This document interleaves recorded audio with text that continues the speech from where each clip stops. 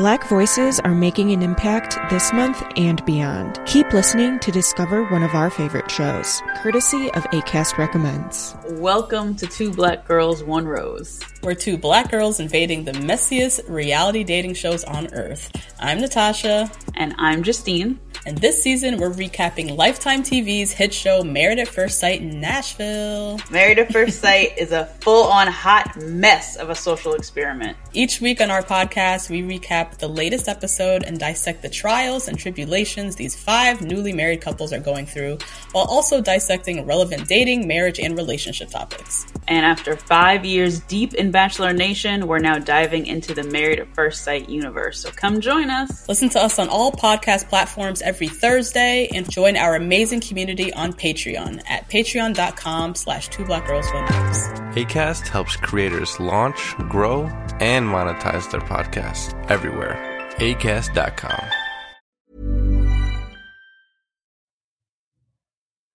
Cool. Welcome to the Quick Stop Formula One podcast. My name is Nyasha, and you could have been anywhere in the world, but you're here with us, and we appreciate that. Joining me, as always, is co-host, and co-founder Tandy. How are you? I'm good, thank you. Hi, guys. Probably listening to this on a Monday, Tuesday, Wednesday, Thursday, whatever day it is. Hi, thanks for joining us. Yes, indeed. And enjoy the race? Yeah, it was a good one. Did you? Yeah. It was good. I was actually, you know me, anytime there is a Hamilton win, I am very happy. And I know someone else who is just as happy. I've seen this guy dropping knowledge on Twitter, constantly dropping knowledge. He's a little F1 guru in my eyes. And I was like, you know what? We've got to get him on the show. We've got a man like Neil, friend of the show. How you doing? How you doing, guys? Thanks for having me on today. We're happy. First time doing something like this, so it's quite interesting and a bit nerve-wracking at the same time. But as you said, something new for me. But this whole F1 guru thing now, man, I'm probably the F1 agony aunt, I just seem to antagonize a lot of people who don't like what I have to say. But I don't care. I don't care. No, I don't care. I don't care who I offend. I don't care if I offend you with my views. That's tough. Deal with it. I mean, that's my problem. I'm not saying anything provocative or overly provocative or that isn't factually based. So that's up to you. Yeah. And they've got an hour and a half full of it today. So haters strap in because we're about to go in. But I guess it'd be quite cool to know, we have this podcast and it's really cool getting to talk to fellow Black F1 fans. And, it'd be really cool to know, I guess, how you kind of got into F1, like if you follow like a specific team or a specific driver, and just kind of hearing that, because we all kind of got these similarities in how we watch and view the sport, but I guess how we all got into it is all kind of very personal to us. So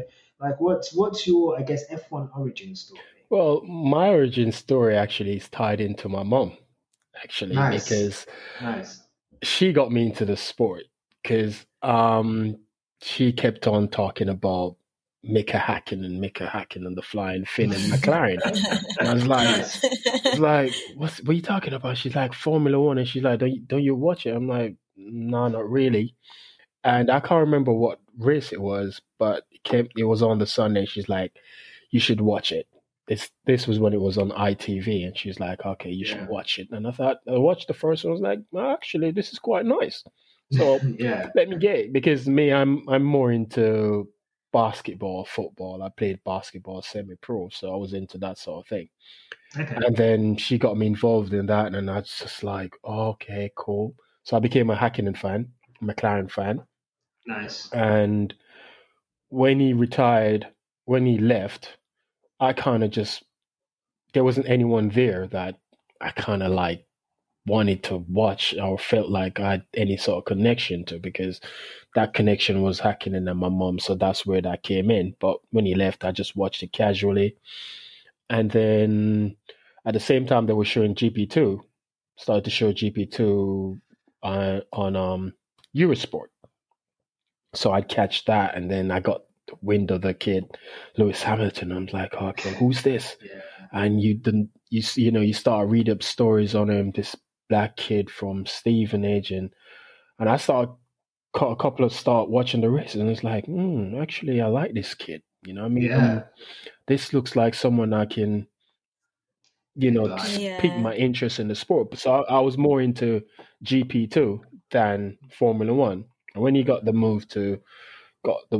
McLaren drive in 2007, I was like, okay, then cool. No, let's switch over. So I'm now heavily invested in Formula One, and I've been, I just said, okay, this is who I'm going to hitch my wagon to, because this is a stallion that, when I know he's going to pull my wagon wherever I want it to go. So I just, became a Hamilton fan since then, and I've been an avid fan, follower of the sport since then, and I've just been hooked. Nice. Yep. Nice. I know that it's really cool that it's your mum. Yeah, that's so nice. Yeah. So when I see people on Twitter talking about, you get these crazy people come up with about takes about women in Formula One, and I'm like, who says that? Who has a problem with women liking Formula One? That's just nonsense, because my mom loves Formula One. And my mom, she doesn't watch it anymore, but if it's on, she'll watch it.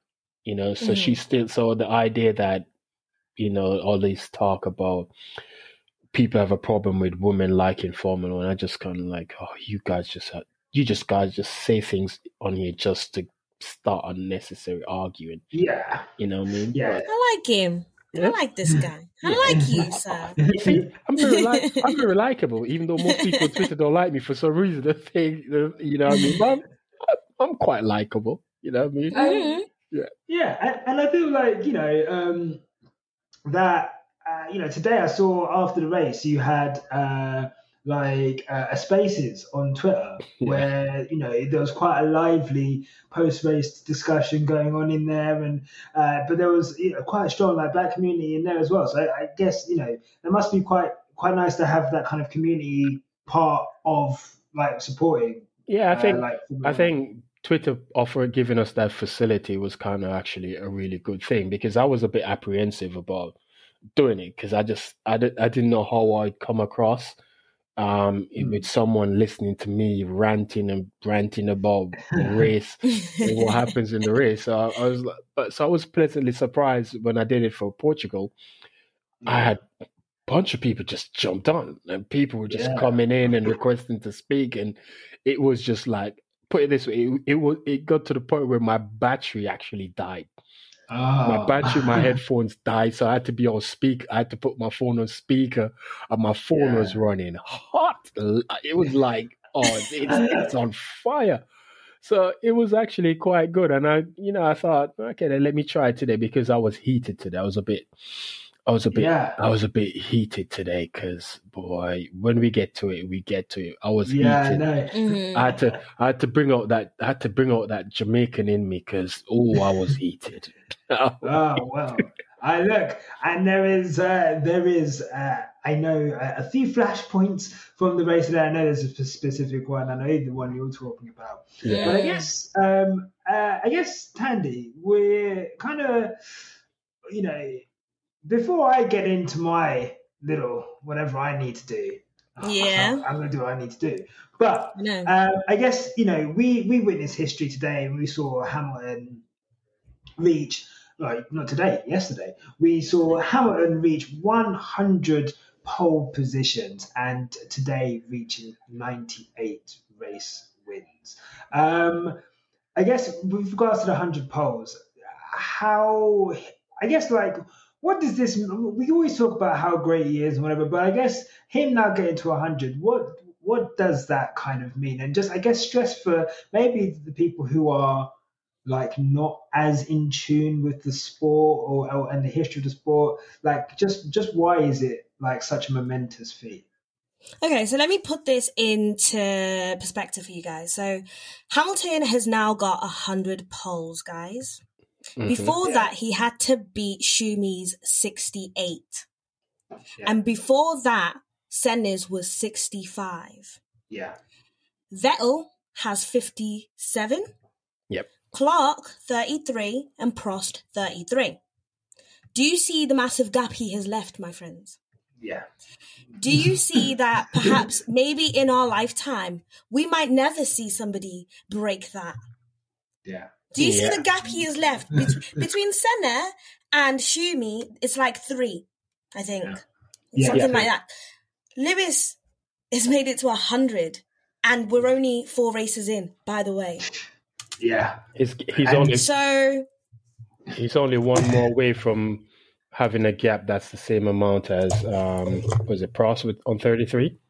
Mm-hmm. It's Clark on 33. So it's a significant number when you consider that the sport's been around for 71 years, and no one's actually you at no point did you think anyone would achieve that sort of number. Triple digits in terms of pole position. So that in itself is kind of like you have to sit back and take stock of it and like, okay, hold on. That's actually pretty a remarkable feat. So we have to give him his flowers. And because you're talking about someone who has consistently performed over a 14-year career. Consistent. Yeah. I don't mean, yes, he has had the odd bad season, 2011, but even then, his bad season was still a pretty good season because I think he finished with 3 wins that year. He took the only pole position, non-Red Bull pole that year. So he's consistent in that level, and to be that consistent for that long takes some serious dedication and hard work. And I think people there's a lot who gets there's a perception that it just comes easy to him. It's a natural, it just comes easy and he's always in the best equipment. Best car, yeah. But that in itself, being in the best equipment means you have no excuse to perform. Exactly. You have nowhere to hide. You cannot hide and say, oh, I didn't do it because my car was this. No. If you're going to argue he's always been in the best equipment, then you have to acknowledge that he's actually delivering with that equipment. Many people have been put in that best equipment and have not delivered. So you cannot just say, oh, he's in the best equipment. You still have to perform. 100%. He is he's performing on a level, and he's getting better. Yeah, like he is getting better and better. Last season I thought he'd gone up a level. I think especially in the back end of last season, I felt he was just his driving. Some of the races that he was putting out, the pole positions he was putting out were just incredible. But this season, these first 4 races, four races have just been absolutely stellar. And I think like I say, Tandy, I think a lot of people thought, we've never seen someone beat Schumi's records. They seemed so out of sight. Yeah. Like they really did. Yeah, and everyone always wants to talk about and compare the two and talk about, oh, is he great? Is he better than Schumi? Numbers don't lie, check the scoreboard. Yeah. You know what I mean? There you go. Yeah. I love Schumi. We all love Schumi. Yeah, we love Schumi. Yeah, I don't know about all of us. Okay. I'm a Hakkinen fan, so I don't know about all of us. I think we all respect what Schumi has done. Yes, naturally, absolutely. We respect what Schumi's done, but absolutely. I think if you respect, I guess, to the people who want to detract from Lewis, with all the respect to Michael in the world and what he did, we are looking at a once in a generation, once in a sports kind of lifetime talent. We are this is whenever this sport is mentioned now, from now on, he is going to be the face of this sport. And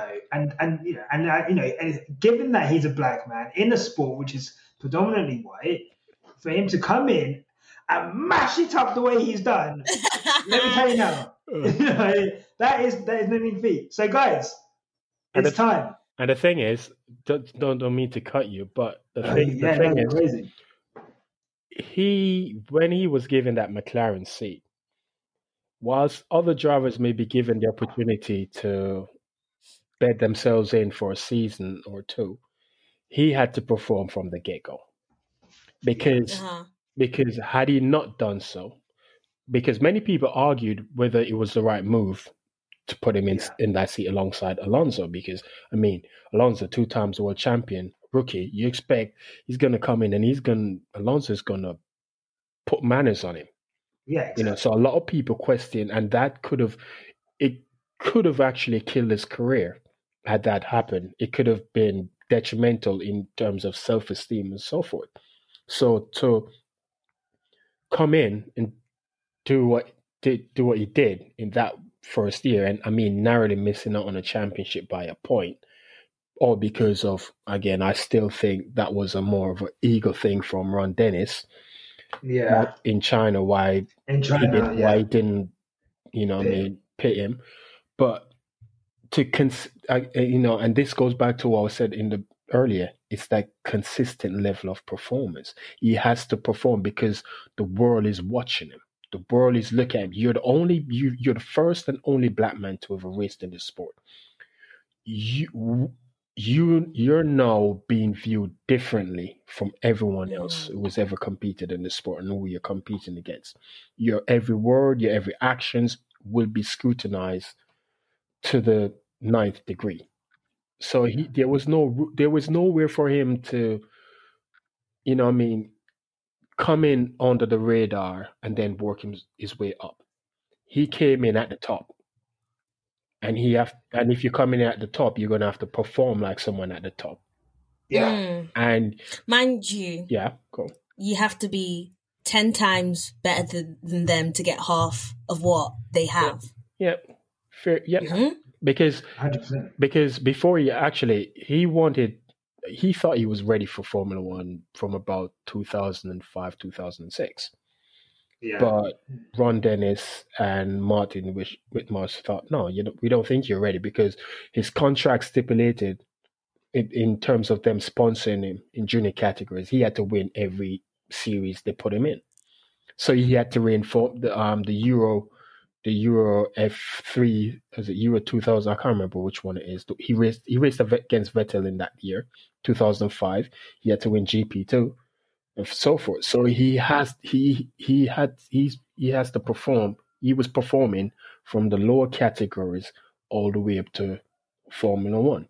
So he could not afford to fail, because if he did, that was it. He was only going to be given one opportunity, and and no more. I think had he performed really badly in 2007, I don't think he would have gotten another drive anywhere in Formula One. Because Ron Dennis, I don't think Ron Dennis is the sort of person you want to say, oh, you made the wrong decision. Ron Dennis is that type of guy whereby his decisions must always be right.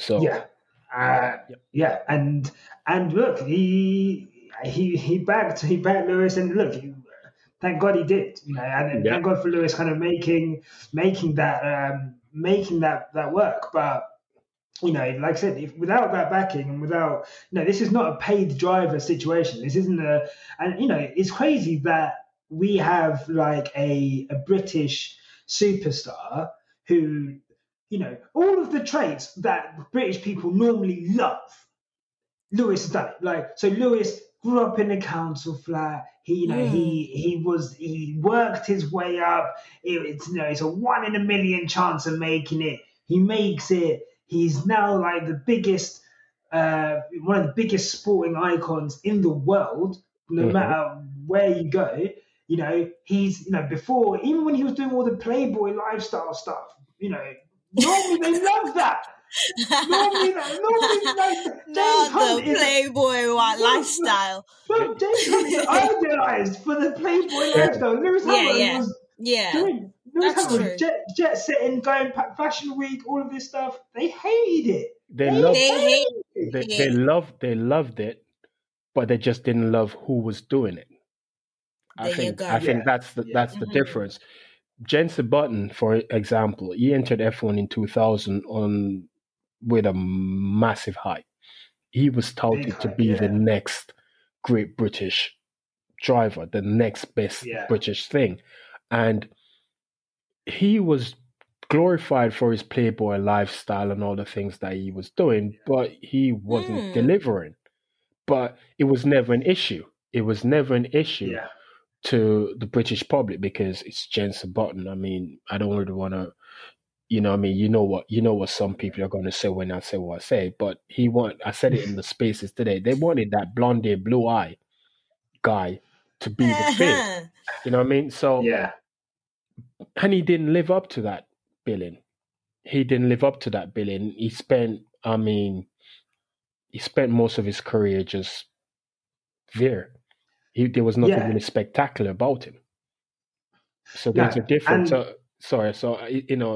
They don't mind they don't mind that sort of flashy lifestyle, Playboy, glitz and glamour. They just don't like that it's being done by Lewis Hamilton. They'll accept anyone else doing it but him. And that's a problem. And you can't. It's strange that you're vilifying someone who's successful. I'd understand if you vilified him, if he's doing all of these things, but there's no success behind it. Then you can say, okay, well, you've not earned the right to be doing all of these things because show us the results. There's nothing there. So it's a tricky thing, but you know what the public and the media are like. Yeah, it's a shame, but look, that will never happen here because we're here to celebrate him, and I guess he is, he is an icon, and I guess might as well stay on it because I guess let's get into the race today. 98 wins,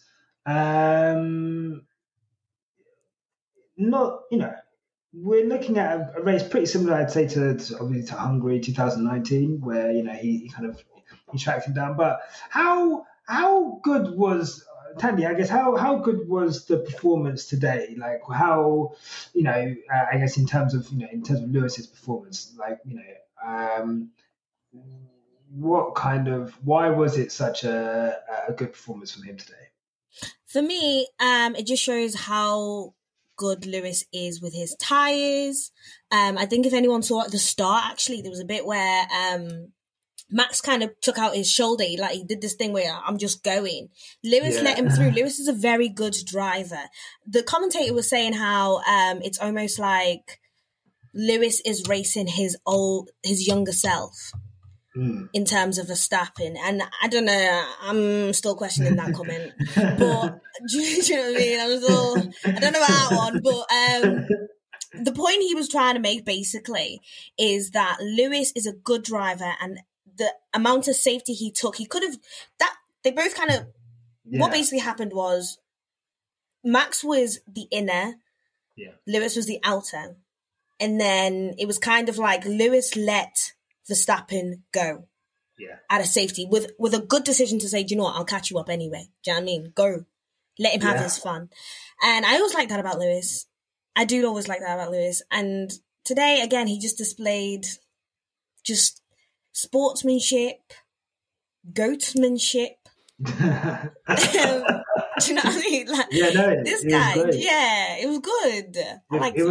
It was great. Yeah. And Neil, just picking up on something Tanya said there, that I guess that maturity from Hamilton in his racecraft is something that I guess has really been at the fore. I'd say in the last 3-4 years, especially. He's rarely in an incident where, I guess, like Imola, I'll say he'll make contact and come off second best.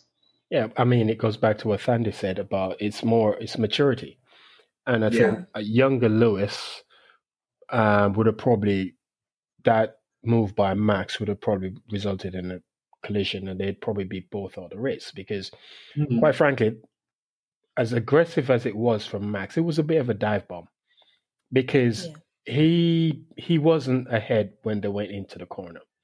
And I think there was enough space for both of them actually to make the corner to go through. But Max, if you look on the overhead or the onboard shot, he didn't really try to make the corner normally. He just basically, okay, I'm gonna run you wide as far as possible and take the racing line. But which is kind of, you know what I mean? It was hard. Was it fair? I don't know. I'd say it was borderline, but it is what it is. Lewis lives to fight another day, that shows you how calculated Lewis has become in terms of his racing, because he's of the mindset that, and he said it in the post-race interview, that he's more thinking about the long game as opposed to the short game. So you can lose a race at the beginning. You can win a race and lose a race at the beginning, but the chances, you know what I mean, if you give up that position, at least you're still in the race. And you can then come back and try and say, okay, then let's see how I can go ahead and win this race. And that's what he did. He gave the position up. He avoided the contact, gave the position up. I'm sure he was probably a bit ticked off about that, but he just kind of like composed himself, got himself going, started to calculate how he's going to get the result. And he worked his way. The first stint was probably what really won him that race, because he didn't allow Max to build a big enough gap whereby, Max could pit first and come out ahead of him. Yeah, I think he kept him. I tweeted it. I was watching it and I was like, okay, cool. The gap keeps fluctuating between 1.5 seconds to a second. And I'm like, okay, cool. Lewis is comfortable with where he is. That 1.5 seconds is a comfortable gap for him. That tells you he's got pace. Yeah, he's got pace. For sure.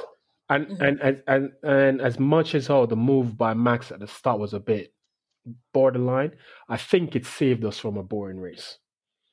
Because I personally think, had Lewis led the first lap, he would have walked off. Checked out. Because he kept what he did in that first stint.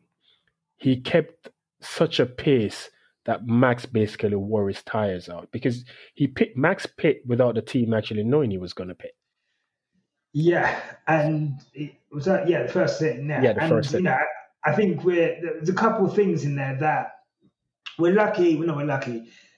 The safety car really, I guess, hampered Max. Well, it kind of benefited Max in that he got to go longer on that set of tires. Yeah. But also he had a healthier gap, and he wasn't ever really, like you say, able to make.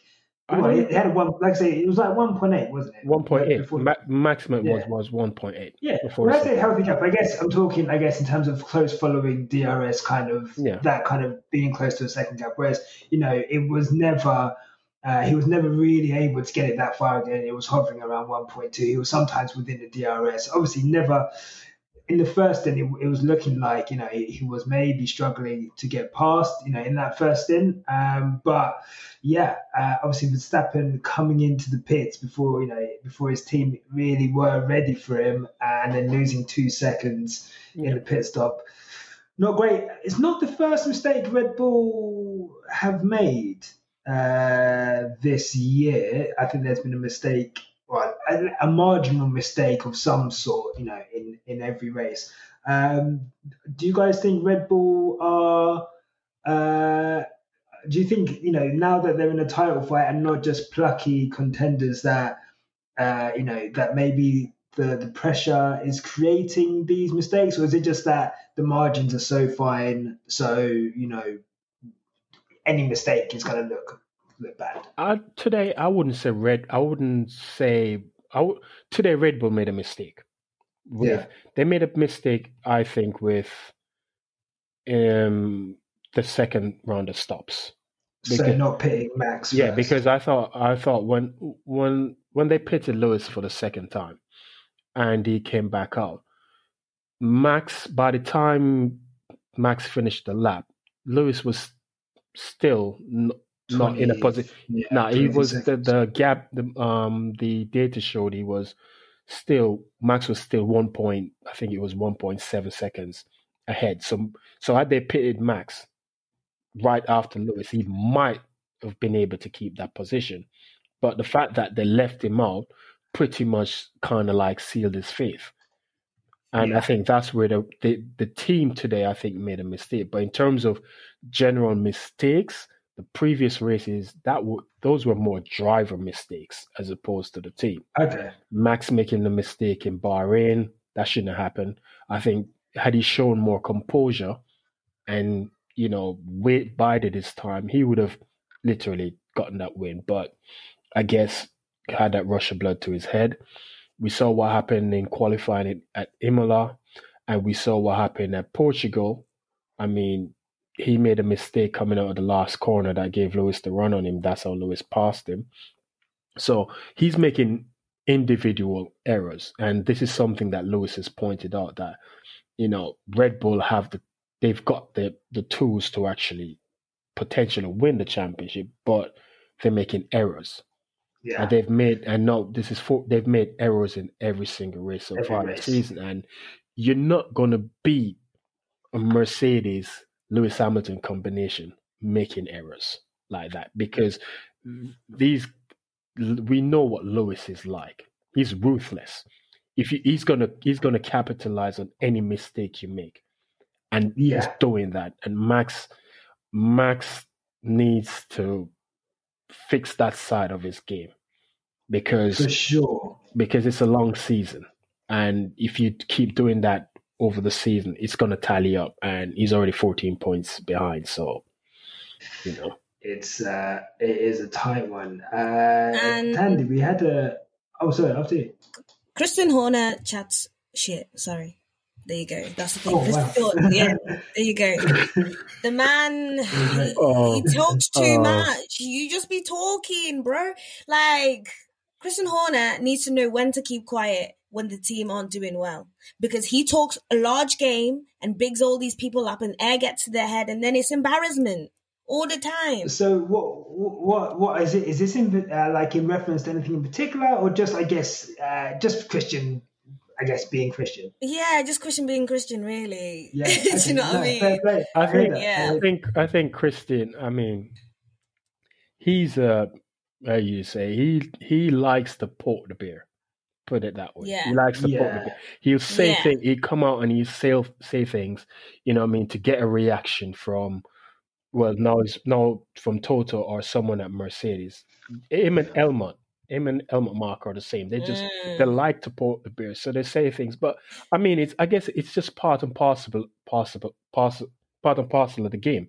It's you're gonna play. You're racing on track, but you're also racing off it. You know what I mean? So you're gonna try and get any advantage you can. And if he feels like if he can poke Mercedes and get them to react to what he has to say, he might be able to get some sort of benefit out of it. So, I mean, I just look at it. Sometimes, I do find it annoying, especially when he's on the Sky every race week, and like, can't you guys talk to somebody else other than Christian Horner? It kind of gets annoying, but I mean, it's the game. You know what I mean? It's a game within a game. So we just, I just like, okay, cool, he talks, but Mercedes and Lewis talk replies always on track. Yeah, and that's on period. Yeah, love that. That's on period. So we had a tweet from Daisy, who asks, and I guess as we're on the subject of Mercedes and Red Bull, Daisy asked, I know it's only race 4 and still early days, but after that race by Mercedes, do you think that they're starting to pull away from Red Bull, or is there still hope for a battle to the end? What do you? It's too early. It's still too early to make that assumption. We haven't even raced a quarter of the season yet. We have 19 more races to go, so it's still anything can happen, and it's going to come down. Again, there's not that much between the two teams or cars in per se, but I think Red Bull has a slight advantage, mainly when it comes into qualifying. I think once it gets to the races, it swings in Mercedes's favor. But in terms of one lap pace, I think Red Bull might have a small advantage. I think they probably have the overall better package, and they should have been leading both championships after today. Yeah, they should have. Sure. But again, it goes back to what we said earlier: mistakes. Mistakes cost them 7 points in Bahrain. It cost them a potential pole position in Portugal. Max could have won that race.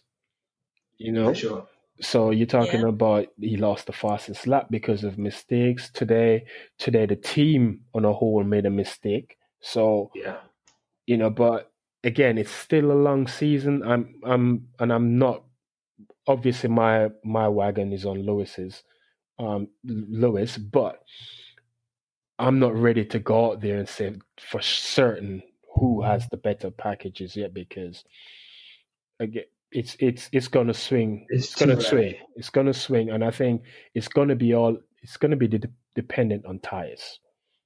Okie dokie. I think that's. I was actually going to say that.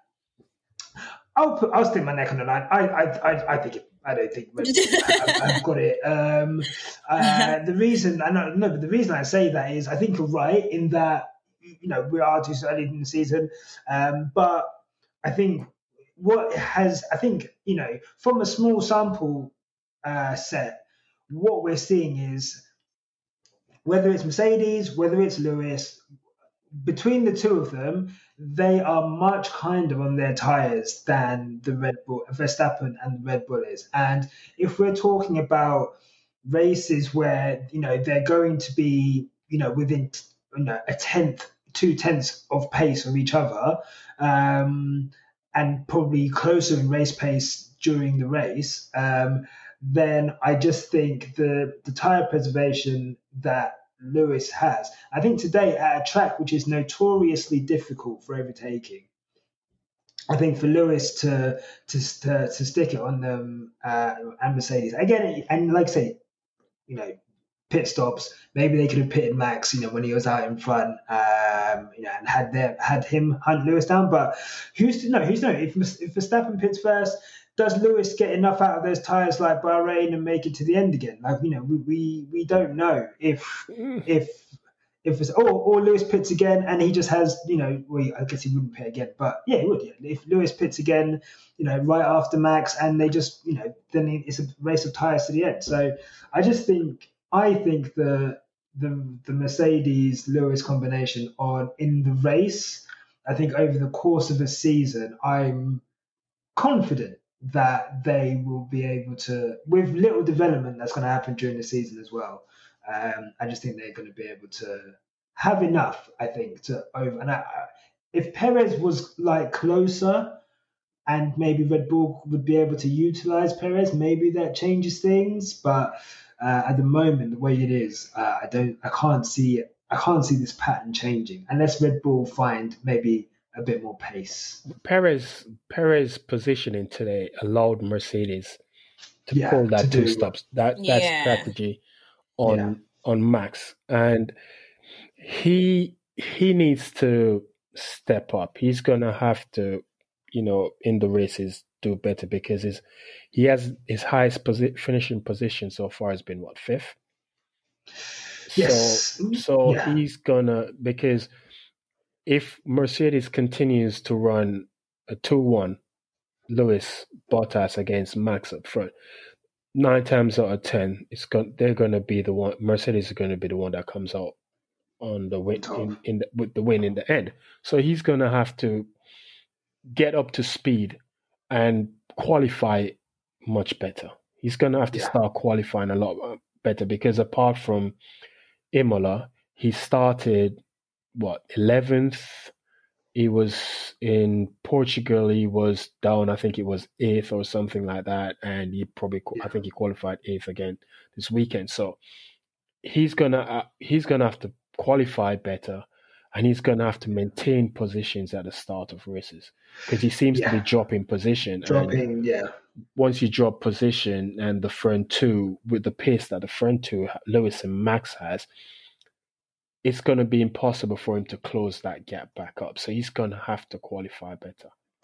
And I think once he starts to qualify better, I think then we'll start to see how the season is really going to play out, because I still think there's some more twists and turns along the line for us this year. I'm actually quite enjoying it, because for years we've been hearing, I'll put Max in that Mercedes and he beat Lewis, or if Max had a more competitive car, he'd do this to Lewis and he'd do that to Lewis and whatnot. So he's got a more competitive car now. He's pretty much said as much. He said, there's no more pressure on him to perform, and because he has a faster car, so he can do the laps are easier.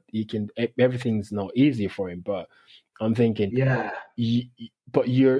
everything's easier for you. That doesn't really make no sense, because you're racing against the guy with 7 world titles, so nothing's going to be easy for you.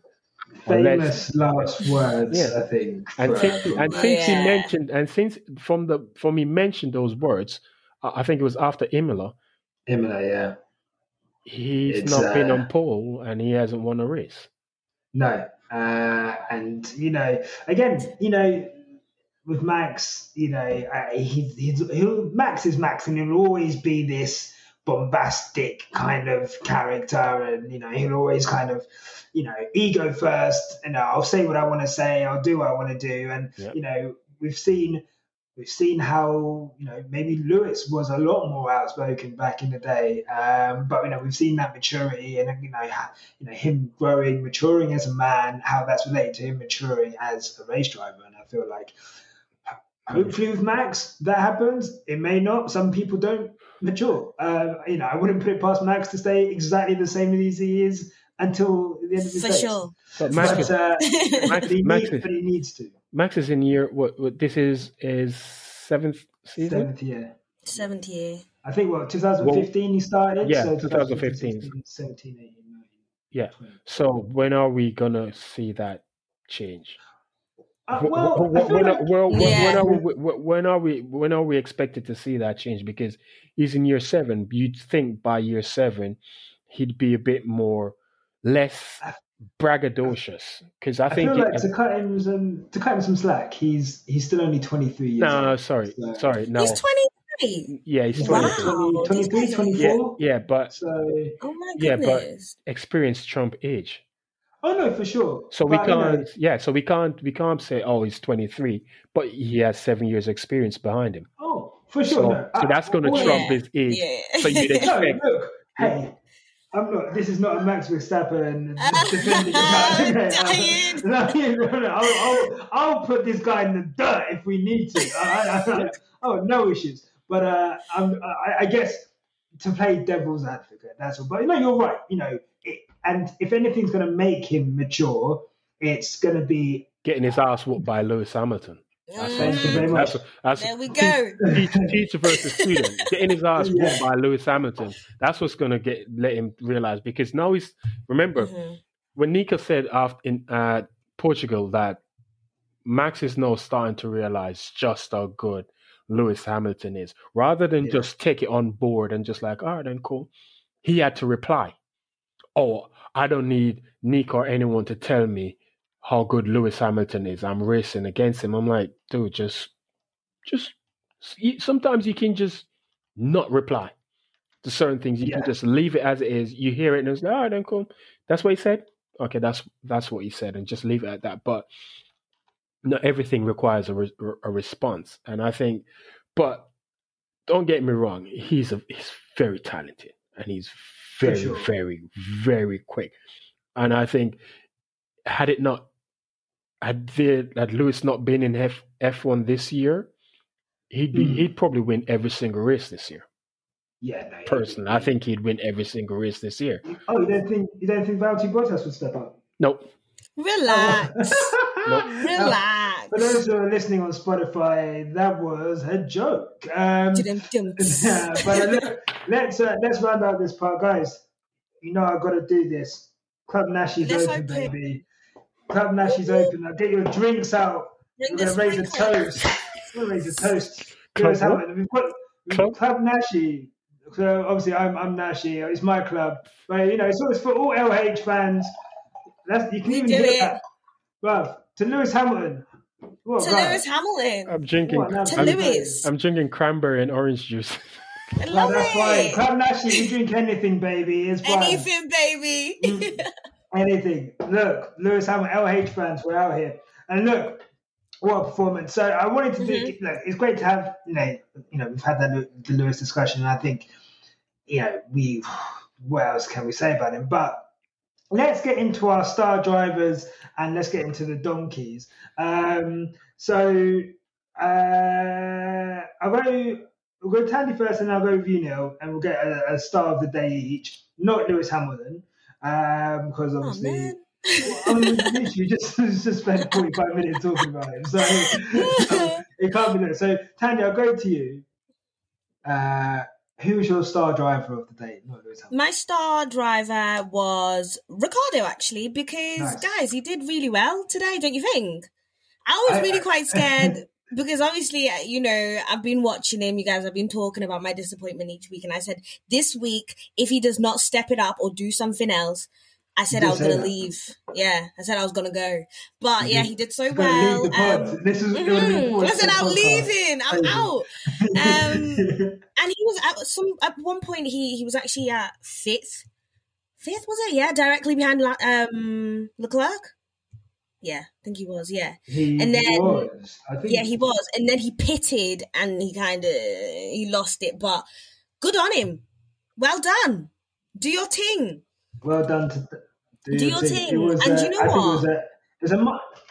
Carry on. Sorry, and do you know what's quite interesting? As you said earlier with Spain, and I'd actually heard Daniel say this earlier on an interview. He was going on about how, with Spain, it's not very fun because of the overtake situation, but they actually train, they do a lot of practicing on the Spanish track.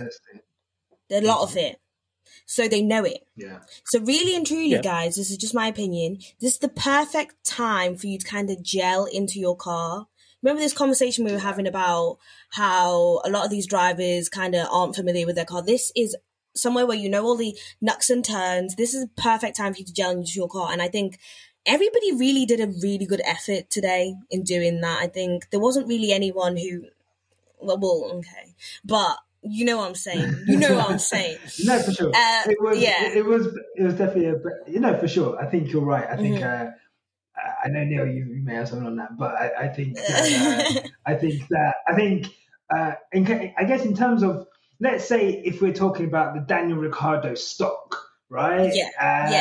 The Daniel Ricciardo stock has risen from where it was after qualifying. I think 16th in Portugal and finishing 9th. For him to out-qualify Lando and for him to then have a reasonably solid race. So again, hard to overtake one there, but, we've seen there's people who dropped down the field in that race. Do you know what I mean? So he didn't do that. He kind of kept his positions, and I think he did okay. I guess, Neil, quickly, do you have anything on Ricciardo? You seemed perplexed. He's thinking. Yeah. It seems he's not too fussed about Ricciardo. Isn't this the first race he actually finished ahead of Lando? Yes, it is. That's a good thing. Yes, it is. Yes, that's maybe. Do you know what? Actually, you said we can't in terms of stock. Mm-hmm. In terms of stock, as Nashi just said, this isn't the type of stock where you go out and, you go buy yourself a new pair of jeans. It's the kind of stock that, maybe you might just fill your petrol with. It's not that. It's not, it's all right. It's not gone to the moon yet. I don't think his stock has moved from where it is. It's the first race he was all qualified. He was all qualified. He was all qualified by Lando again. I'm sure he was. Yes, he was all qualified yesterday. Hold on, or did he qualify? He qualified ahead of Lando. Hold on, let me just check because I need to make sure. I know he did. I'm very sure he did. No, he didn't. Hold on, no, hold on. I'm looking at the wrong. I'm looking at the wrong race. Okay, let me just. Well, why should you look for that? I would say that I'll quickly give my stock rising. So I'm back. Okay, so it's the first. So this is the first race he's qualified ahead of Lando and finished ahead of Lando. Mm-hmm. Is it? I think out of the new guys who've gone to new teams, there's not many who have qualified ahead and finished ahead. Yeah, fair enough. Yeah, but of all the guys that have gone to new teams, only two of them,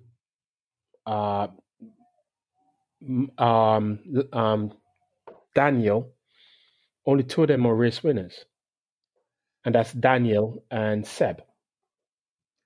Fernando? Oh, please! I ain't talking about that.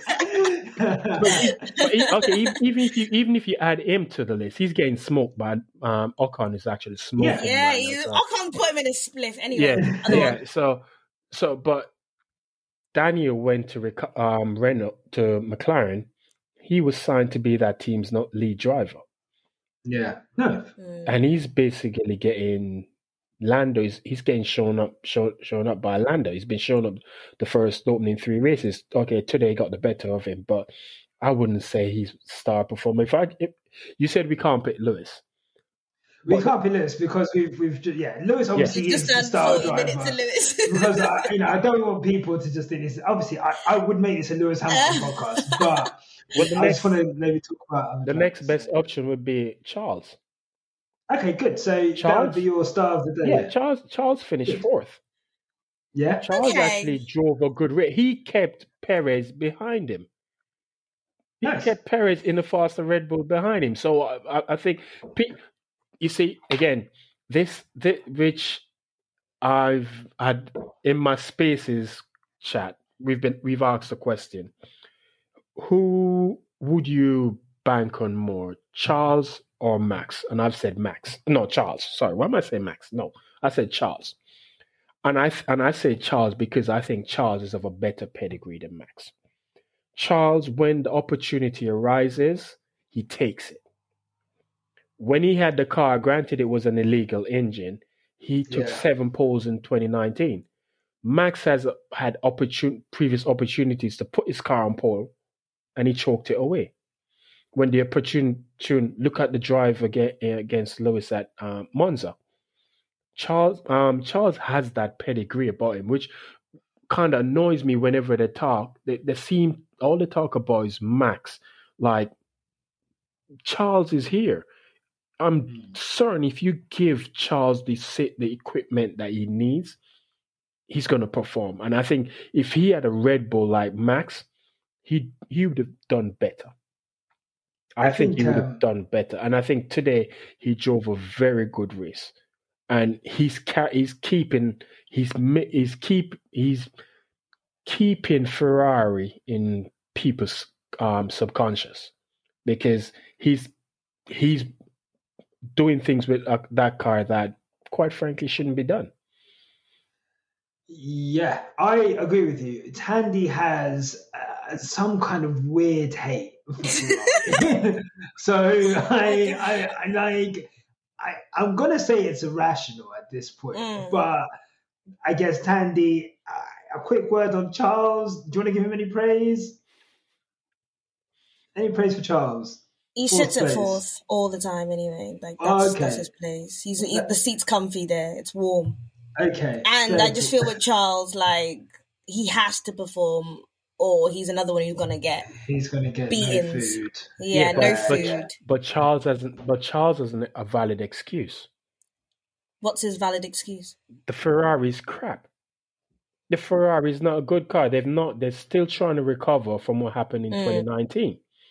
But look at last year. When with Vettel alongside him, how many podiums did he have last year? Was it 2 or 3? He had last year. It was 2. Yeah. I think it was 2. He had 2 third places. Yeah. There's one in Austria and one in. I don't remember where the other one. I can't remember the other one, but there was another one. But look, I agree. Look, I would say I agree with both of your choices. They were my 2 other choices that I was going to choose. I'm going to say my star driver. Let me just double check. I'm going to go with Esteban Ocon. Okay. Mostly, I said Esteban Ocon last week as well because I said I really liked. I like just what he's doing in that Alpine in terms of being obviously, I think it would have been easy for him to. I think after last season struggling against Ricciardo, obviously he had a year out, came back in. He started to get equal towards the end, not equal, but started to show better towards the end. This season, I think he started great. Would have been easy for him to come in. People were expecting Alonso to come in and absolutely trounce all over him. I think that says more about people's inflated opinion of Alonso than Ocon. But I think the Alpine's improved. He's improved. I think a solid performance going into the top 10 today. I think that he is a better choice for the Mercedes second seat than Russell, personally. Yeah. Do I agree? I'll say why. Why. I just think I would like to see what's messing everything up is a couple of things. One, with Russell, the Sakhir Grand Prix, obviously, last year obviously it was amazing and he should have won and he could have won and that's great. I just think that people are then thinking, right, if he's in that car every race next season or whenever, he's going to win every race. He's going to, if he's in Lewis's car, so if he's doing that to Bottas, obviously he's going to do it to Lewis. It's not true. And I would like to see George in a midfield car. I'd like to see his racecraft a bit more, within the midfield. I'd like to see him, because a lot of the times at the moment, obviously the car's not great, but he goes backwards, and he can go backwards quickly sometimes. And I just think I just want to see more from George. I don't think we can just do it off qualifying pace alone. I think his race opportunity. Where did George finish today? 11th. I've got George finishing 14th. No, what 11th? 15th. You finished 15th. Oh man, 15th. I'm looking at it now. I'm looking at it now. He finished 15th. Oh, we must be looking at. I don't know where you guys are getting your facts. No. I'm looking at qualifying. Yeah. Oh, okay. I was looking at different. Is it fish point? So obviously he gave the place, but obviously Tsunoda went out, so he's obviously he's finished 14th. But I've got look. I know you've got some George opinion. I'm gonna get into George now because, quite frankly, I've grown kind of tired of the. Do you want to? Is he your donkey of the? No, I know who your donkey is actually. Well, he's one of. I've got 2 donkeys. He's one of the donkeys. Okay. He's one of my donkeys. Okay. But why is George Russell one of your donkeys? Because yet again, when the opportunity arises, he feels to take it. We saw it at Imola last year. We saw it at Mugello last year. And we saw it today again. There was a point where he was on lap 58. He was basically 9/10 behind Alonso, right? Then a few laps later, he was 0.3 behind Alonso. Alonso was in 10th. The last point scoring position. The last points in the 0.3. Yeah. The following lap after that, George was in 15th. Yeah. What happened? I did see that. I'm still waiting to find for a video or something explain to us what happened that he went from 11th to 15 within space of a lap. It's all well and good. He puts in a good couple laps on a Saturday and he makes it into Q2. That means if he's constantly making it into Q2, then you should in some ways be able to threaten the points position. Obviously, yeah, it's going to be hard, but we don't expect you to qualify 15th or 12th or 13th and then you finish 18th. Yeah. No, that means if you're qualifying in the top into Q2, that means you've got the car should be good enough to keep you within that 10 to 15 bracket, not in the 15th downwards bracket. No, you try and stay within it, because and this is what also this as well. Last year, had he not gotten that Mercedes drive, he would have finished behind Latifi in the championship, because Latifi had a higher finishing position than George last year. George and Latifi's race pace isn't that far apart, despite the gap in qualifying being large. But when it comes to the race, they're not that far apart. So everyone's going on about Sakir, and I'm like, you guys need to temper this down a bit. And a lot of it is being driven by the media and the idea that, he should be put in that Mercedes seat. But quite frankly, is he going to do a better job than Bottas? I don't think so.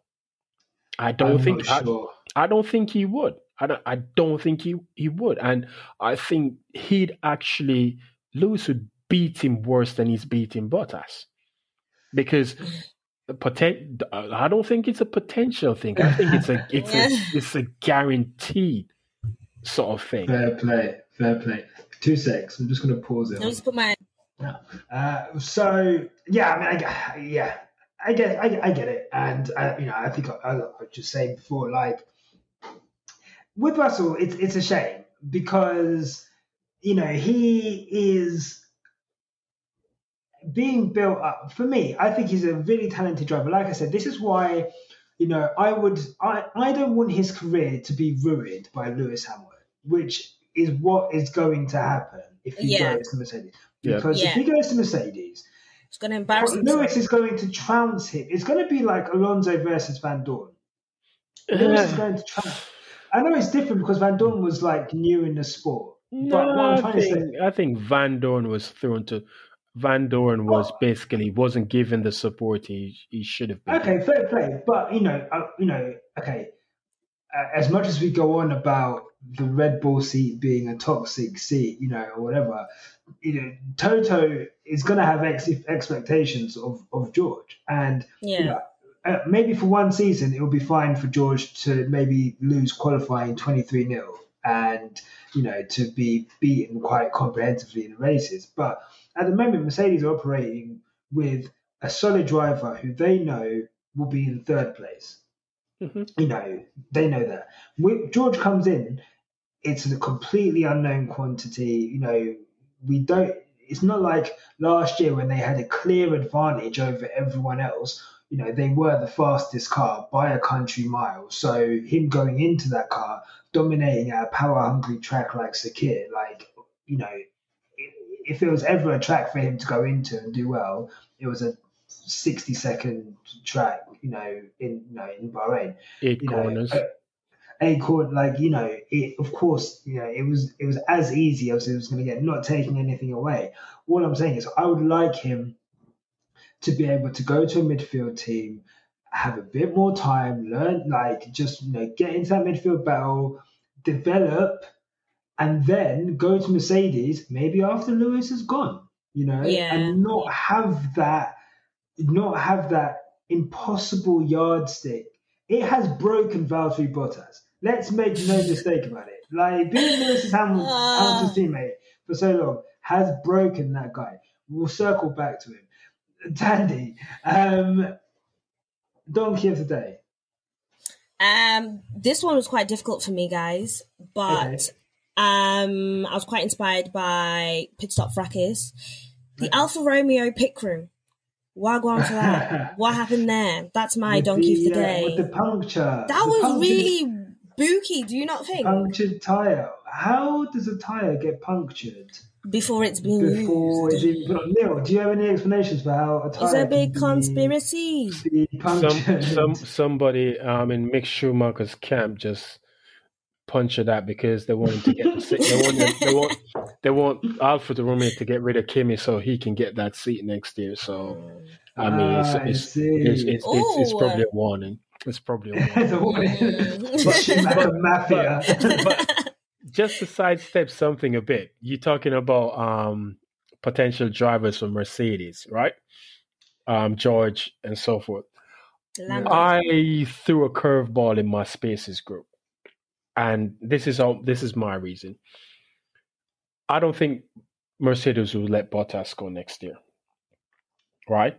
Because it's a new regulation, and you want some form of continuity going into that regulation. They know Bottas, they know what he brings to the table, and his technical feedback, and how him and Lewis working together has brought on the car to where it is since 2017. So they probably want that continuity going into the new year. No. I think so. What could happen is Vettel could retire, and then George gets the Aston seat.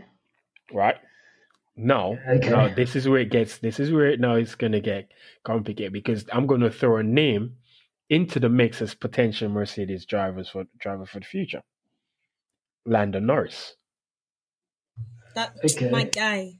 That is on period. That's facts. Lando Norris.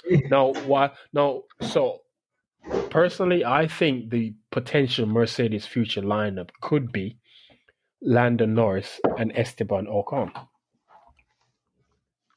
I think whilst I'd love to see George in that seat, I think the potential lineup could be Lando Norris and Esteban Ocon.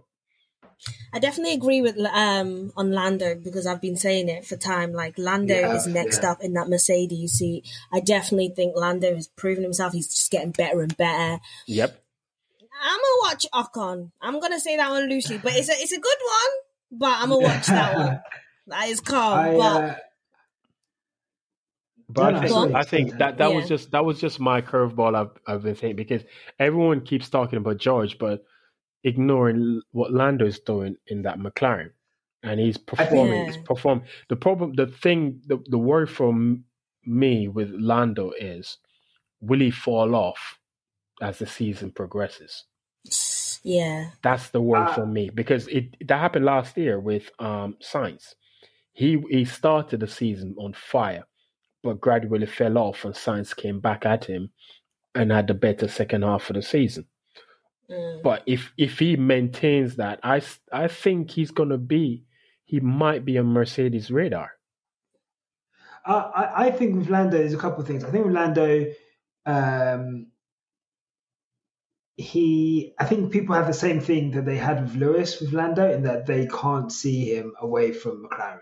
They just see him as a McLaren driver. He's been McLaren the whole time. So I think the reason why it's a curveball to so many people is that people just don't see Lando leaving McLaren. But if Mercedes come with like I was saying last week, that Mercedes seat is the golden ticket. And if they come knocking, you're not going to be able to stop that driver.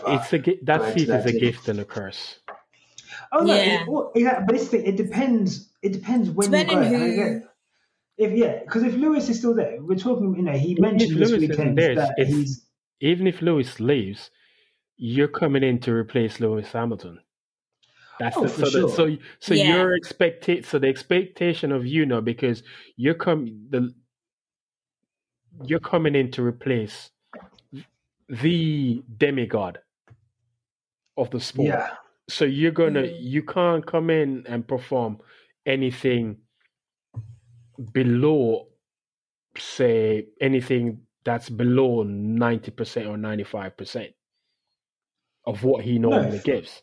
So that's going to brings with it. Mercedes seat brings with it heavy pressure. It's heavy pressure, and it'll be a different team. It'll be interesting to see, because whoever comes in, we're all talking about very young drivers at the moment, and one of them's someone's gonna have to be a team leader within that and lead this team against Red Bull and Verstappen. So, like I say, that within there, you're going to need someone who's good at setting up cars, who's good at giving feedback, who's a consistent driver over the course of FP1, FP2, FP3, freaking sprint races now, whatever. Every session that comes in. I don't think we actually spoke about the sprint races. There's not much to be said. I feel like the sprint races have been brought in and to add seasoning, but it's parsley.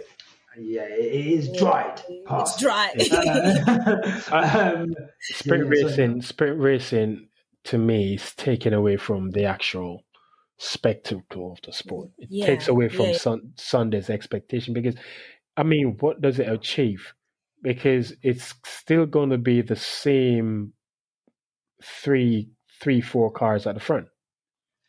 Yeah, it's not going to really change anything. And the idea that it's going to be more racing for what? You only giving points for the first 3 positions. So what's the chances? What's the chances of a McLaren or Alpine or something like that securing one of those? There's no reversing of grids or anything, is there? That's why it's just pointless. What they said is qualifying will be on the Friday. Yeah. And qualifying sets the grid for the sprint race.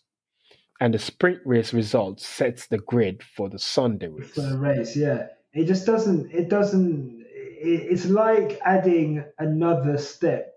Yeah, that's why it's sprint. It's an unnecessary step because it's an unnecessary step. Because if Lewis qualifies on pole on Friday, wins the sprint race on Saturday, he's on pole Sunday.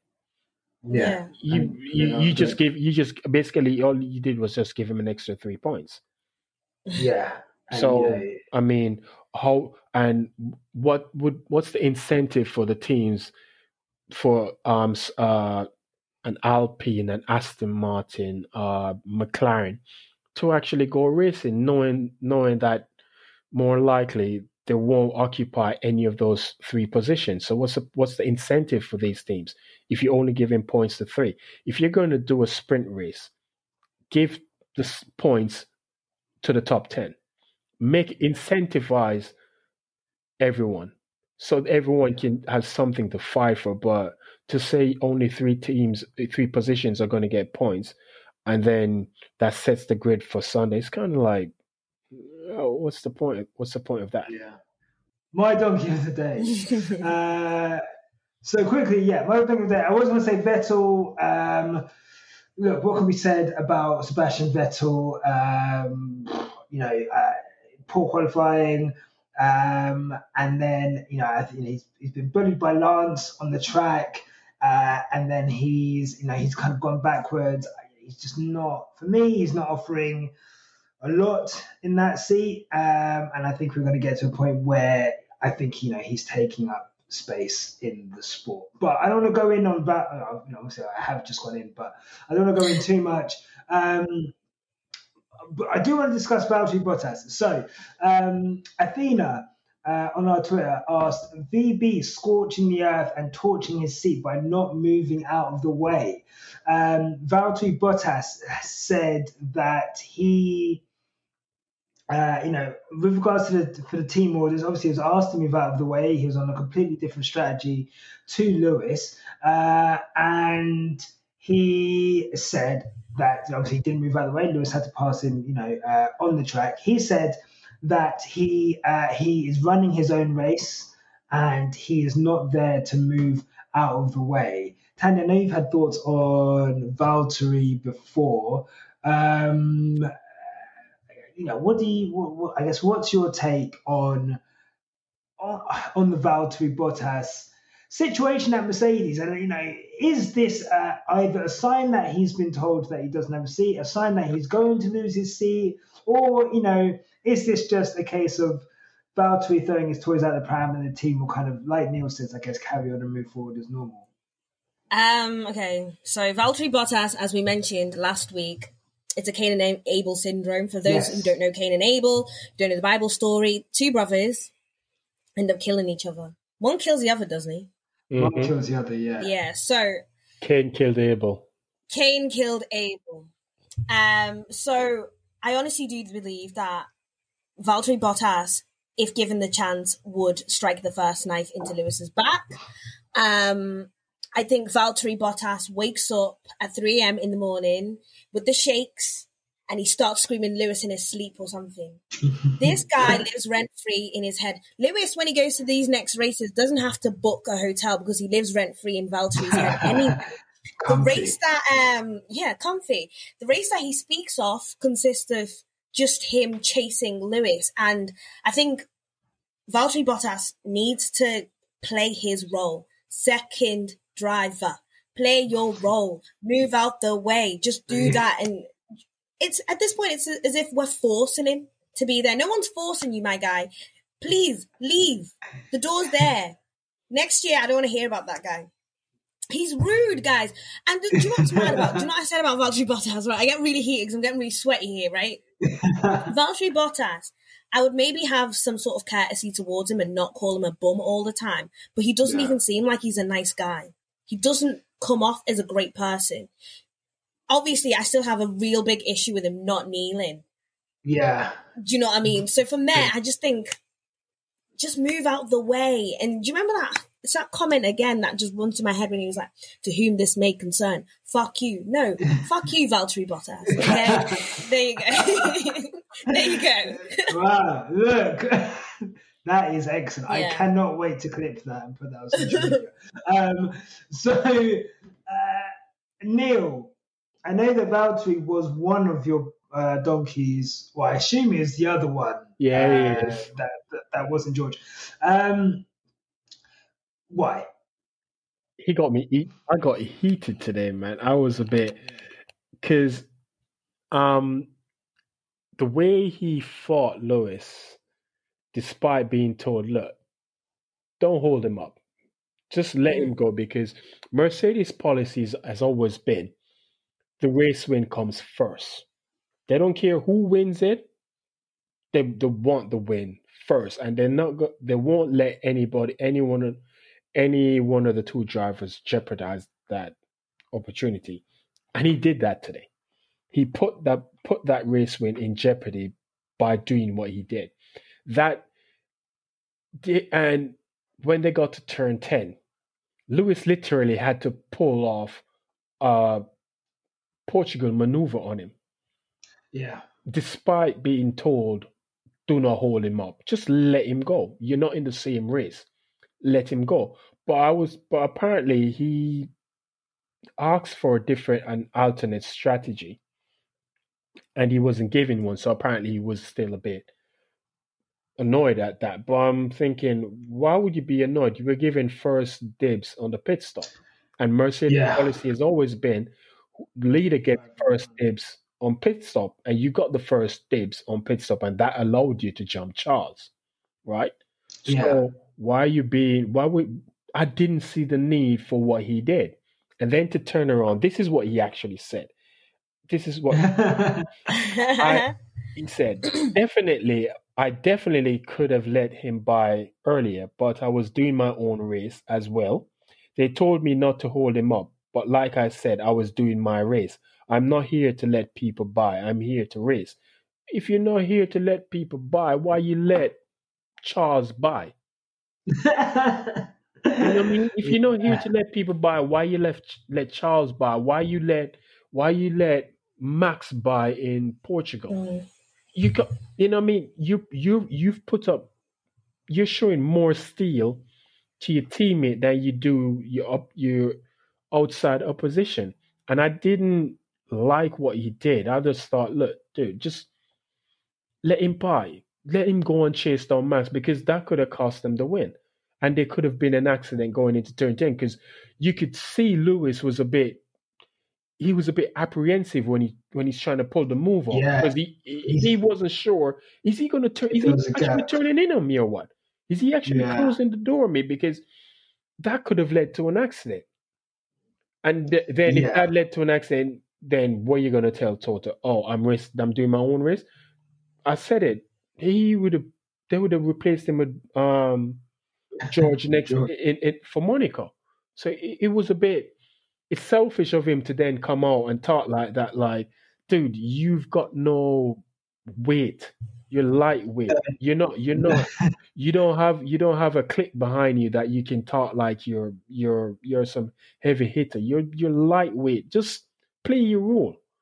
You weren't. You know what I mean? So don't come out. And I'm sure behind closed doors, Toto is probably going to give him a bit of telling off, because I'm sure he was a bit, annoyed at it. And that really got me heated today, because I'm like, dude, what the are you doing? Just let the man buy. And then, and what's even worse, when Lewis passed him, he stopped on the next lap. So why are you going to fight if you know you're going to stop on the next lap? Whatever time you lost to Charles, you were going to get it back, because you're going to be on the better set of tires. So I think, So what was that all about? And it just really annoyed me. And I think I saw your video last week, and I saw Thandi went after him. And I've always tried to be objective in my views of him, because I think of all the talk about he's not good enough to be in a Mercedes and so forth and so forth and so forth, who's doing a better job than him as a second driver in any other team? No one. The Red Bull second seat is cursed. Mm-hmm. Why is the Mercedes second seat not cursed? Mercedes doesn't have that problem. Bottas is doing what he needs to do. He's finishing on the podium. He'll get you poles, and he'll get you the odd win. That's all Mercedes needs from him, because they know we've got the ace in the hole, which is Lewis Hamilton, and we can bank on him winning 7, 8, 9, 10 races a season. So if Bottas can give us 10 podiums a season, we'll win the constructors. That's how they look at it. And right now he's performing better than Perez. So the idea I wasn't one of those that said, oh, he needs to be replaced. I'm like, he's doing what Mercedes requires of him.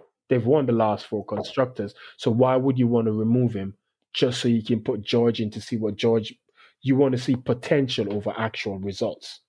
Because that's what it is, They're banking on George's potential as opposed to what Bottas is actually doing. The results are there speaks for themselves. He's finished second in the championship 2 back-to-back seasons, so I don't get it. But today for me was kind of like, dude, okay, now I'm gonna I'm gonna have to start looking at you with my third eye, because you sketch. You sketchy. You know what? I think for me, this is a continuation in a series of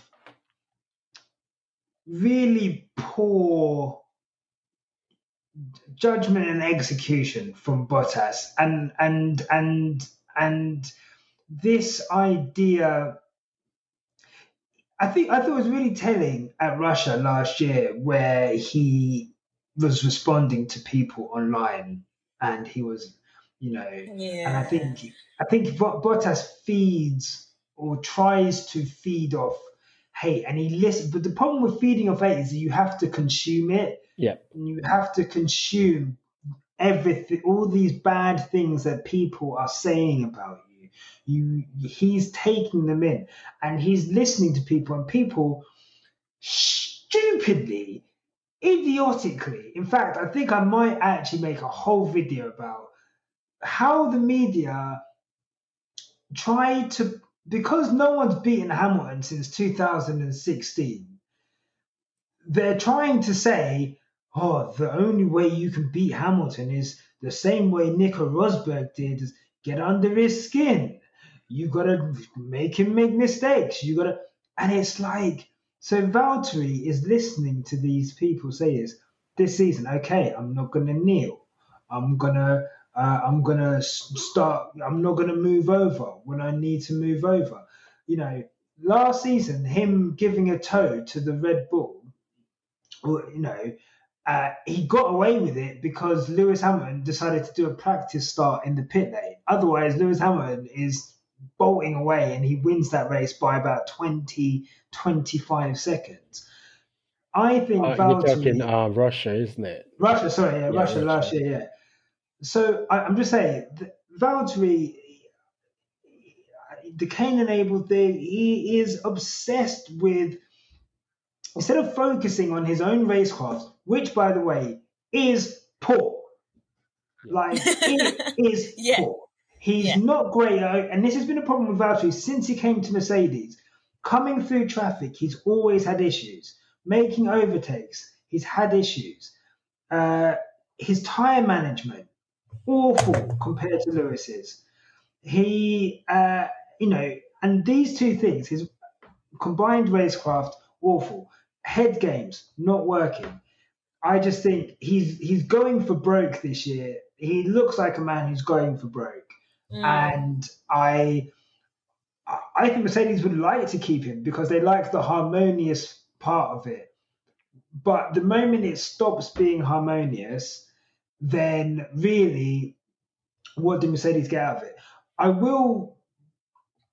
The reason why I was going to say, like, I was going to give him my donkey, but I'm not, is that, and I think, Neil, you hit the nail on the head, is that Sky Sports, you know, people call him he's not a number 2 driver, he's like a 1.5 driver.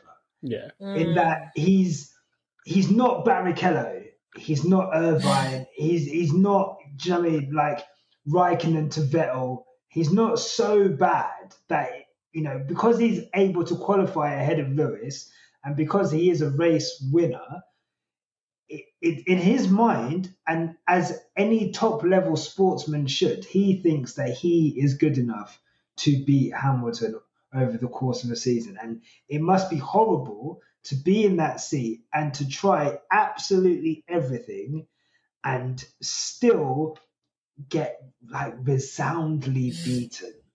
And, you know, that will do a lot to someone's mental health. And that will do a lot to someone's, you know, sporting psyche. So, you know, I'm not sympathetic of it, but I get it. But today I thought I'm going on a bit, sorry, but I thought it was stupid. Like I said, I thought it was dangerous. I thought it was rude. I think defying team orders, you're so clearly going to be overtaken, and then you pit the next lap. Like, it was just so pointless. Yeah, I'm not happy with him, Especially when you consider that Lewis mentioned that at the start of the race, he could have defended harder against Max, but he stayed left because it was discussed in the meeting that he'd give Bottas the slipstream, and he did that. Lewis lost first place because of that, and that's how you repaid him by doing that. That just doesn't make any sense. That was just absolutely ridiculous, and that's what really got me hot under the collar today, because it was just unnecessary. It wasn't needed. It's not like he was in a position where he could challenge Max. He couldn't do anything. He was nowhere, because remember, you know, when Lewis came out of the pits, his first stop, Bottas was only about 2 seconds behind him. 2 seconds. Yeah. Lewis pulled 5-6 seconds on him. Mm-hmm. So what are you doing? What's the point? It's clearly obvious you don't have the pace.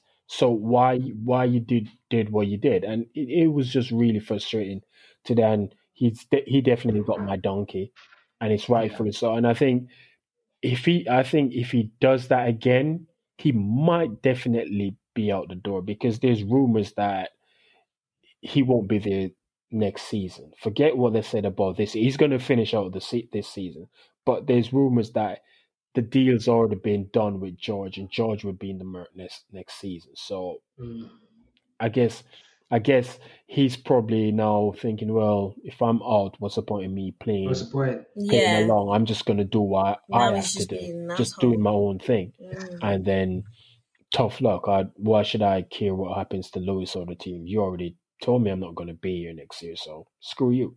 And I think that's what's going on. He's playing a Hail Mary, but no one is receiving these passes. So I don't feel sorry for him, but he is on a hiding to nothing, because Lewis Hamilton is operating at a level no one in Formula One has seen before, and you are his direct competition, and you're losing considerably. So. I kind of feel somewhat sorry for him, because despite his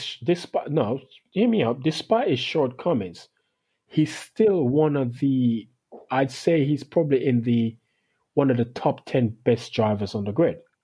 Oh, without doubt. If not in the top 10, probably the top 5. Yeah. I'd say he's 5th. Yeah. Lewis. So it's Lewis, Max, Charles. Oh God. Now we're into like the Ricardos, Perez's, Bottas's. I'm not putting Perez in no top 5. Lando. Okay, cool. Lando. I'm not putting probably Lando. Are we ready to put Lando in the top 5? I think Lando's. I think he's 6th. He's got his foot in there. I think it's 6th. I think Bottas is at least 4th. Bottas is in the solid top 5, because half the people who say he'd spank half the grid. Bottas would spank half of the people on that grid. I don't care what nobody says. He'd spank. I think he'd spank Danny Ricciardo. He'd spank. Yep. He'd spank. I don't care. I don't care. Come for me. My back is broad. But I think he'd spank. I think he'd beat Ricciardo. He'd beat Sainz. Yeah. He'd beat Lando. He'd beat Ocon. He'd beat George. He definitely beat George. Wow, he didn't beat George. That's what people will say. No. He lost comprehensively to George. He didn't lose comprehensively to George. He finished ahead of George in the race. And that race that you're talking about a track with 8 corners. So that wasn't representative. Yes, okay, we know George stepped in unprepared and did what he did. But if you look at the second stint of that race, Bottas was closing him down at a rapid pace prior to the safety car. So, but that's just one race. I still think over a season, he'd beat George. Bottas is a solid top 5 on the grid, but my sympathy for him is the fact that he's up against Lewis Hamilton. Yeah.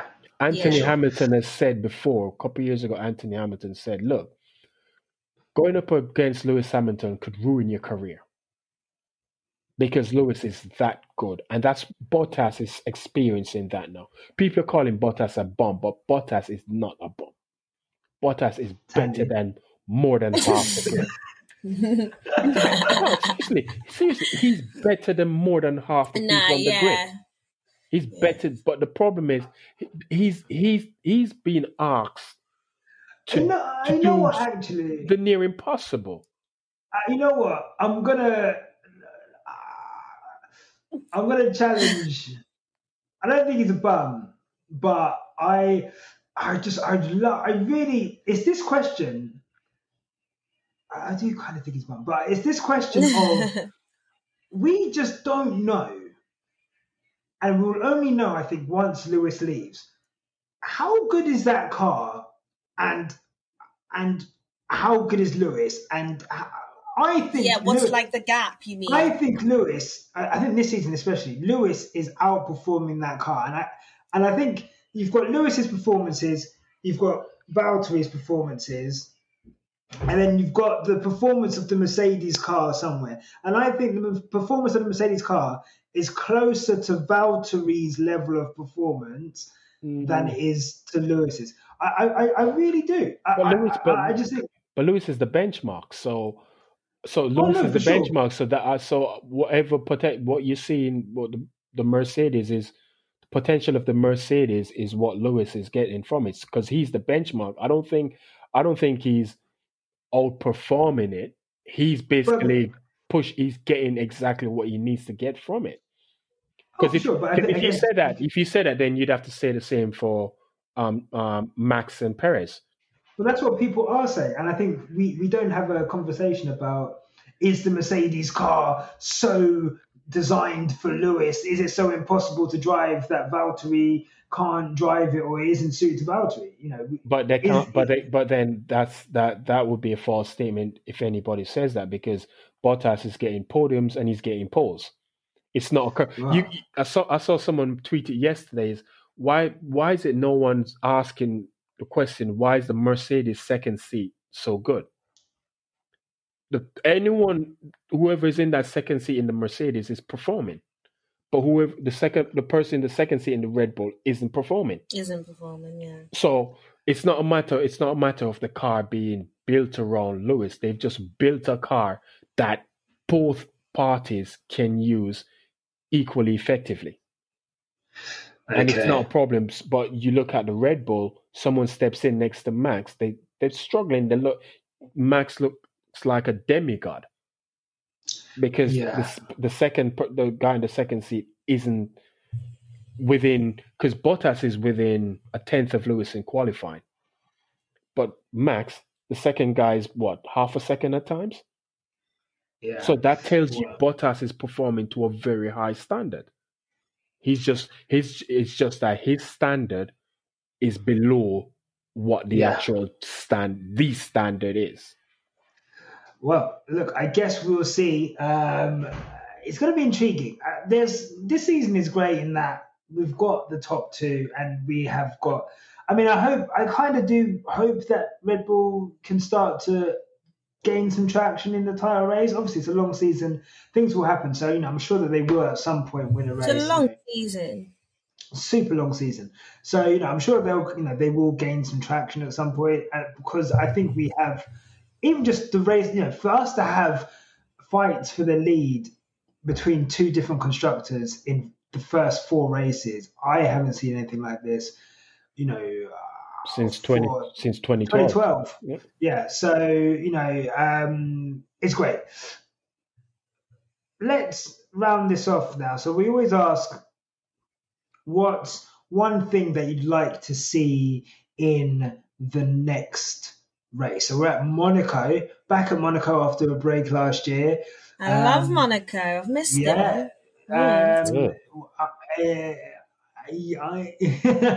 Monaco divides opinion. It's obviously, look, I think Formula One has, obviously the cars are just so big now, but it doesn't mean that we can't have a good race. Hamilton's win in 2019, Ricciardo's win the year before, albeit quite similar in that, Lewis had less tyres and Ricciardo had a mechanical issue, but essentially it was still impossible for those two to be overtaken. But they held on to the lead, and it was a thrilling finish in their own ways.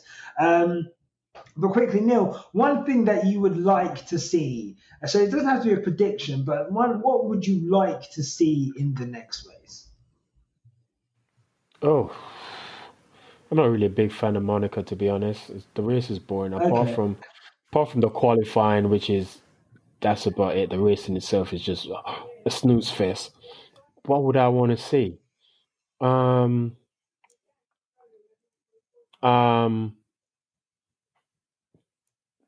Charles podium. That would be great. Charles podium at his home race, because I don't think he's never been on the podium in Monaco, has he? No. So to see him on the podium in his home race, yeah, I'll probably won't happen, but I'd like to see that happen. And Ocon continue to beat Alonso. also great. Yeah. Tandy, what would you like to see? Yeah, 2 things. I'd like to see Yuki actually finish a race. Oh, we didn't talk about Yuki. He's a lucky boy. It's too long. Yuki and his potty mouth. And his potty mouth. I'd like to see Yuki actually finish a race and not have mechanical failures and all kinds of weird stuff that happened in the Red Bull world. Anyway, so I'd like to see Yuki actually finish, and I'm saying Lando top 5. Lando top 5. It could happen. We don't know race to race which car is going to be that third fastest car. It looks like Ferrari at the moment, could be McLaren.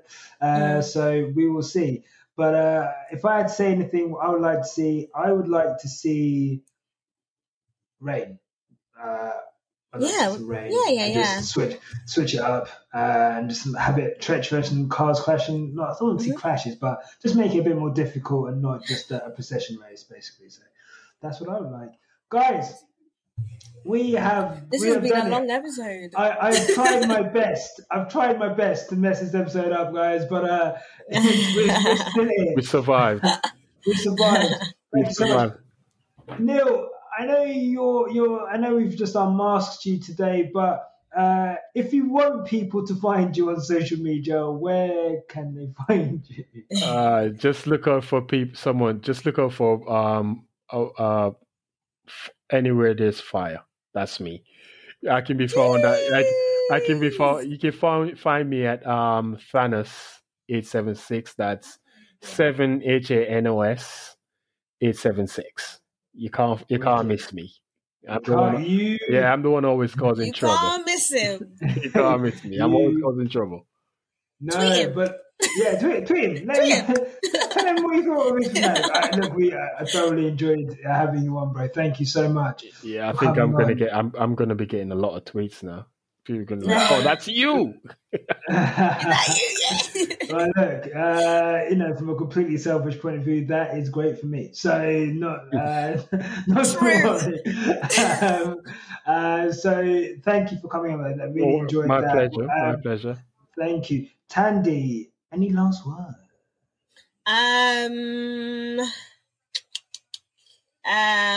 No, actually, just Lewis Hamilton, man. Yeah. Lewis Hamilton, period. Look, man. Do you know what? Wait, actually. Yeah. It was obviously somebody's 100th race, and it was just so funny to see like Lewis celebrating 100 and Max celebrating 100, and they got him little balloons. That was cute. That was cute or whatever. Sky had it all prepared. A montage. Max wins his 100th race for Red Bull after winning his. He won his first race for Red Bull and he won his 100th race for Red Bull at the same track and all of that. You know it was coming, but Lewis is a party pooper, man. He just likes to bombish people's party. So look, he does. He messed up his party. And he said, the guy said, "Don't you want to show where you want?" And he said, "No, they'll see it." You can see it. I don't have to point at the 100 on the tire. You can see it. Do you want to point? No. What a guy. I just feel really lucky that we're here as Black people documenting Lewis Hamilton's success at the moment. I think we're doing a really cool thing, and along with some other Black F1 content creators, I think it's really cool. I just feel really proud to be part of that movement. Whether we're online on Twitter, whether we're doing this in a podcast, it's important we're there and important we're documenting it. But mostly important is you guys at home listening. If you are here after 1 hour and 45 minutes, thank you. We really appreciate it. All of you guys who comment on the YouTube and who listen to us on Spotify, we really appreciate it. If you are listening on YouTube, watching on YouTube, give this a like, let us know what you think. It really helps. And also subscribe.